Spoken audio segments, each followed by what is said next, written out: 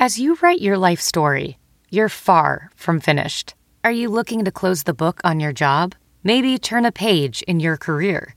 Be continued at the Georgetown University School of Continuing Studies. Our professional master's degrees and certificates are designed to meet you where you are and take you where you want to go. At Georgetown SCS, the learning never stops, and neither do you. Write your next chapter. Be continued at scs.georgetown.edu/podcast. Hey guys, it's Blood Harris here with another Panther Rants podcast. It's Thursday, we're almost to the weekend, thank God. And you know, this whole thing with my allergies, my sinuses is starting to clear up, and I'm starting to feel really a lot better.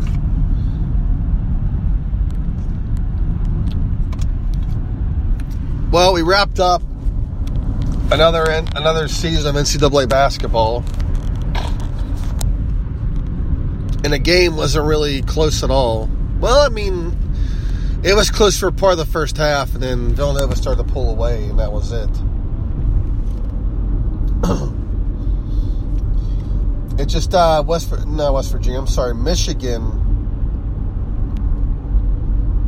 had a bad shooting night, and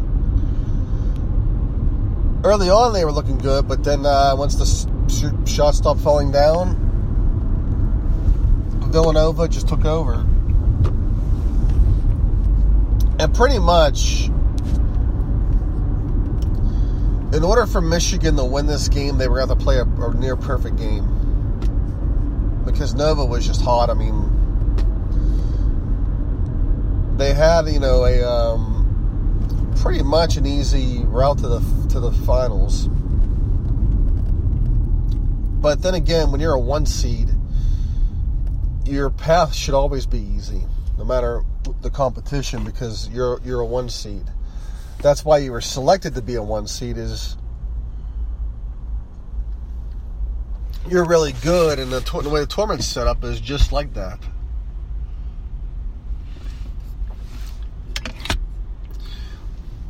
I mean, for one thing, everybody gets a shot in the NCAA tournament, even the little guy, as we saw with Loyola Chicago.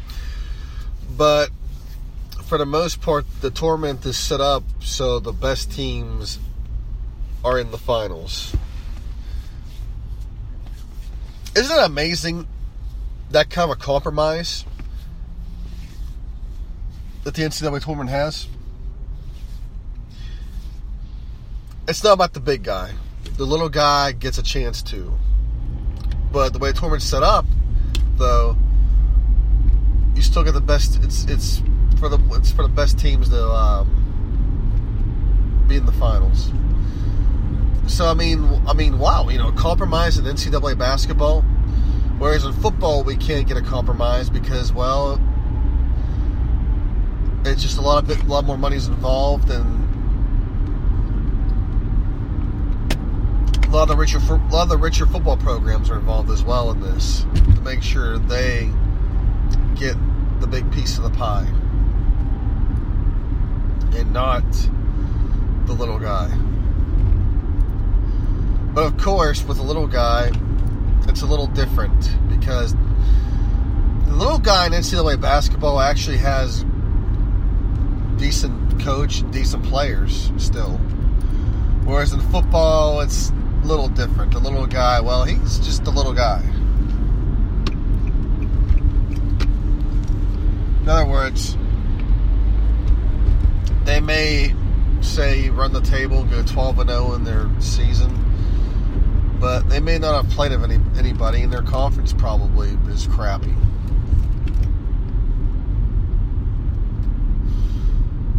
But as far as Michigan goes, you could tell they were starting to lose composure when Mo Wagner picked up a foul and a technical in one play.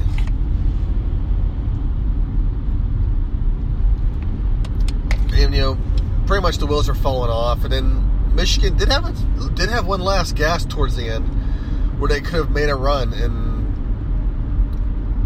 they just kept chucking up threes and bricking them. I guess going to the hole was a lost cause, but then again, Nova's defense was so tough. Not to mention their players were a lot quicker. Michigan had a hard time moving the ball around them. I mean, Michigan tried to slow the game down. Even that didn't work because Villanova's players were so quick. It didn't matter.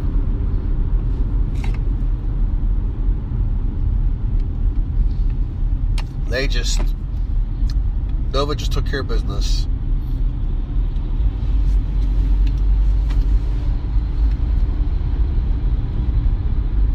And Michigan, they had a heck of a run. I mean,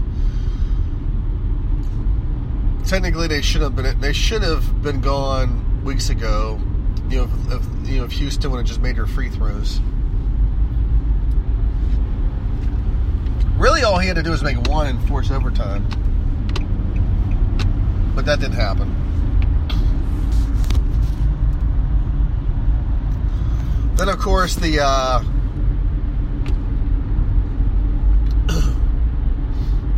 big thing at the end was Dante DiVincenzo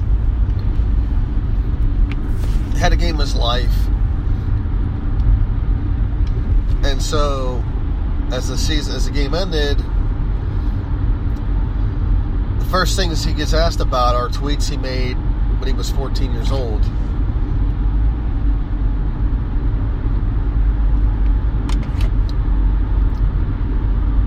And really, I'm not sure why these tweets were relevant to the game. I mean, why even ask him about tweets from 7 years ago? And who has time to dig through someone's Twitter history to see what they've done wrong? I mean, people do it. I think some of you remember the election when they were doing the question of the politicians. There was Ken Bone, if you remember. And Ken Bone became a sensation overnight. And then you had people digging up his internet history. I guess he liked some sort of anime porn on Reddit, I guess he mentioned. And of course they tried. I guess the media tried to say. I guess certain publications tried to say that he agreed with the police officers with the murder of Trayvon Martin, which was totally wrong.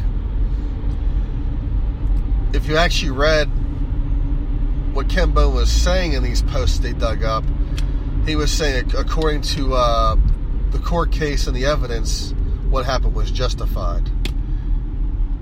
He didn't say it was the right thing.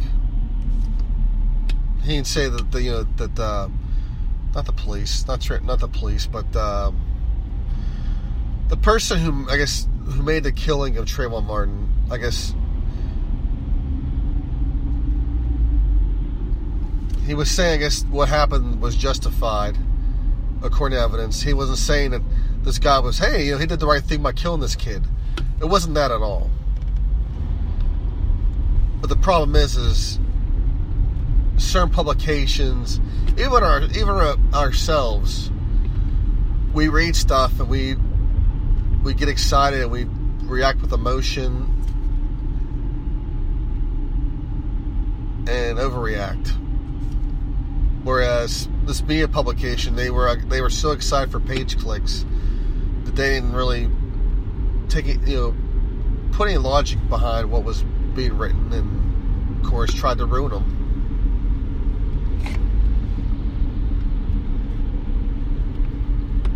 But as far as DiVincenzo, what he tweeted, I guess, was a lyric from Meek Mill and one of Meek Mill's songs, and it had the N-word in it. And he had a whole bunch of other tweets. actually, a lot of people gave him a pass because he was 14 at the time.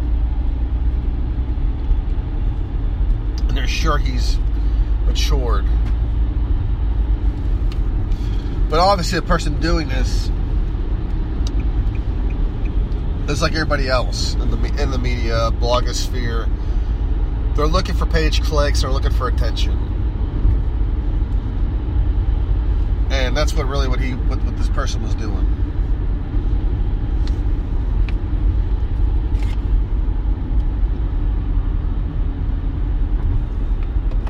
And that's just how it is, because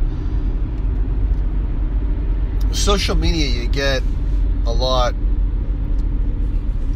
more of a following, because for one thing, you gain your followers, and of course you get your page clicks. And in my case, I get podcast listens.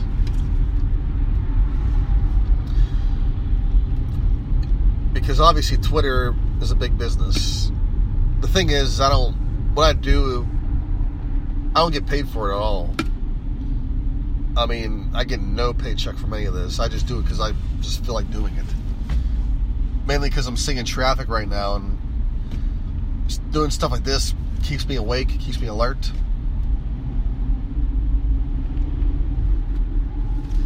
So, for me, I do it for fun. Others, they want page clicks and they want money, because it's a business for them, and that's what sells, because a lot of them do it. And it's not so much sports publications. Obviously political is a big thing.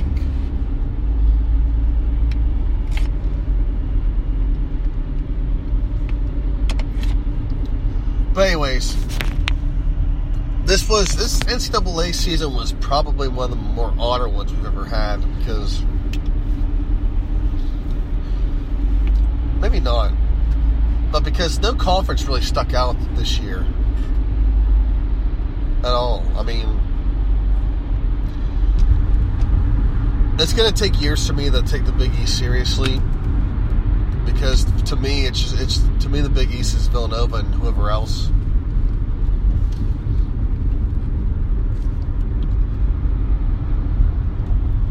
And you had some people on Twitter, some certain people from a certain school, former Big East school, talking about how it took all these teams to leave the Big East for Villanova to be nationally relevant. Maybe they're mad because when they were Big East members, they won 4 national titles. I'm talking about UConn, of course. Now that they left, UConn, Villanova's won 2 national titles. Maybe they're salty, but nobody told UConn to freaking leave their conference. Nobody did.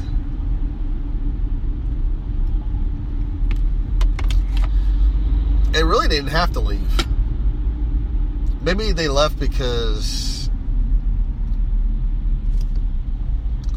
the hope was they were eventually going to get into the ACC, but that was put to bed by Louisville. It's just they don't have a whole lot. And if you want like a New England type program, you got Boston College already for football. I mean, Boston College isn't that good, but it's Boston College. UConn could just kept their sports, at least their basketball in the Big East, and possibly move their sports elsewhere if they had to. See if the AAC would have took them as a football only member, or go stay independent, or go to the MAC. Or I would say Conference USA, but that's Conference USA is more of a Southern conference, and that's a hell of a travel for a crappy paycheck. But I think even if the Big East school stayed, I think Villanova would have done what they did.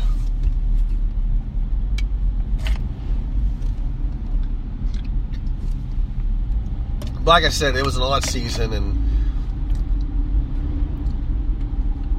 because no conference race stood out. I mean, the ACC was good, but we don't know how really good they really were. I mean, Duke wasn't that great. North Carolina had a hot streak towards the end, but they really weren't much to look at. The best team in the ACC was Virginia, and of course they were so defensive minded that it's hard to take defensive minded teams seriously. I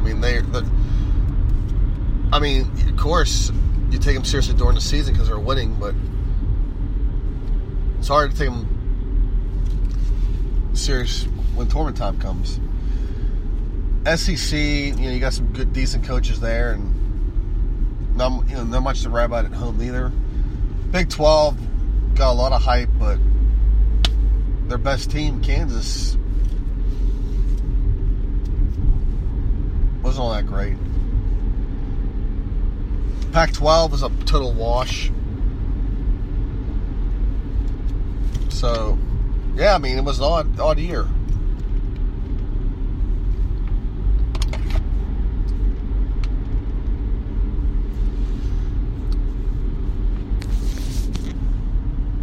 All right, as we move on,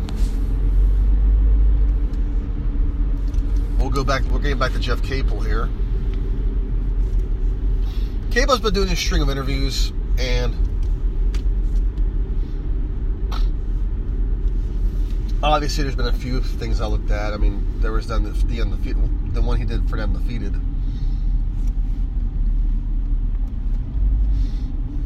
Of course, there was a mention of the Tupac jersey, or I guess it's a photo of Tupac wearing Capel's jersey.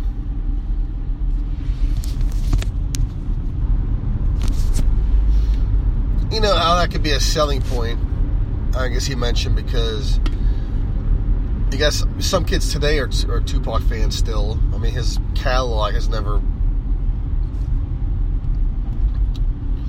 gotten old.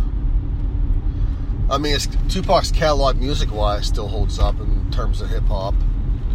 I mean, not so much hip-hop, but just everything in general. If you have kids today that are still listening to Tupac and they love his stuff, then hey, obviously it's held up pretty good for him, and it's obviously a good recruiting tool as well, because if the kid loves Tupac, hey, there's a picture of Tupac wearing my basketball jersey. I mean, Ben Howland used to like 50 Cent, supposedly.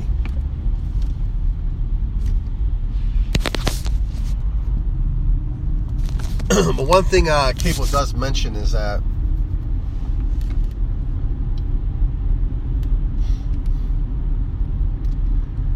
he, I don't know, he told Coach K, well, I do know, now it's coming back, when he was hired at Duke, he didn't want to be the black coach that hired, I guess, that recruits the black kids. That he wanted to be more than just that. And you can't fault him for that at all, because if you look at Duke and Duke's history of players that have attended, it's obviously a lot of white kids. And they can hoop. They're really good. They're really good hoopers too. And it's just that Duke has that stigma about themselves because it's white, and so obviously you make it harder for black athletes to go there, or at least in the basketball sense.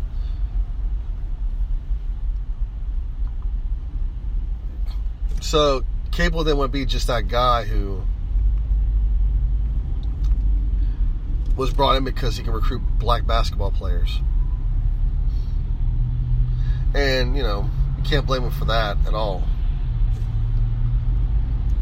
The guy's been a head coach, at VCU and Oklahoma, and he did well at VCU, and he got that program going.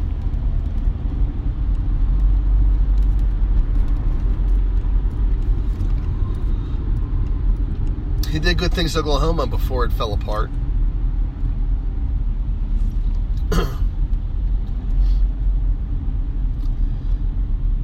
But yeah, we'll see what happens with Capel and where he goes next, or what he does next. Because let's see, he's trying to keep. Obviously, the big thing is to keep the core players staying at Pitt, and I think that's what he's battling with right now.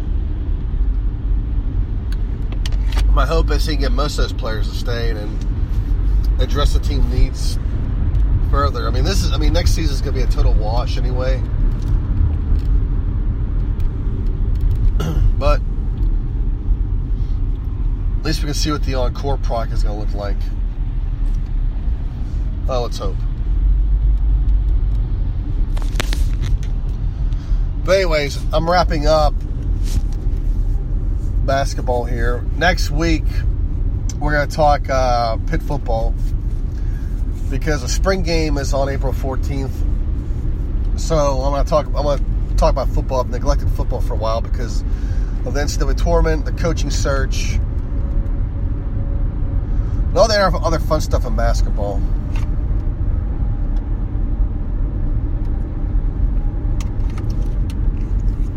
So you'll definitely hear more football, less basketball, possibly. Of course, we'll have plenty of Jeff Capel updates because he's our coach, and we'll figure out where his next steps are. But anyways, guys, enjoy the rest of your week. Hell to Pitt. Bye. Let's jump into Peppa's world of play. Look for spring flowers, hunt for muddy puddles, and bravely explore exciting places with Peppa playsets. Peppa Pig, inspiring kid confidence.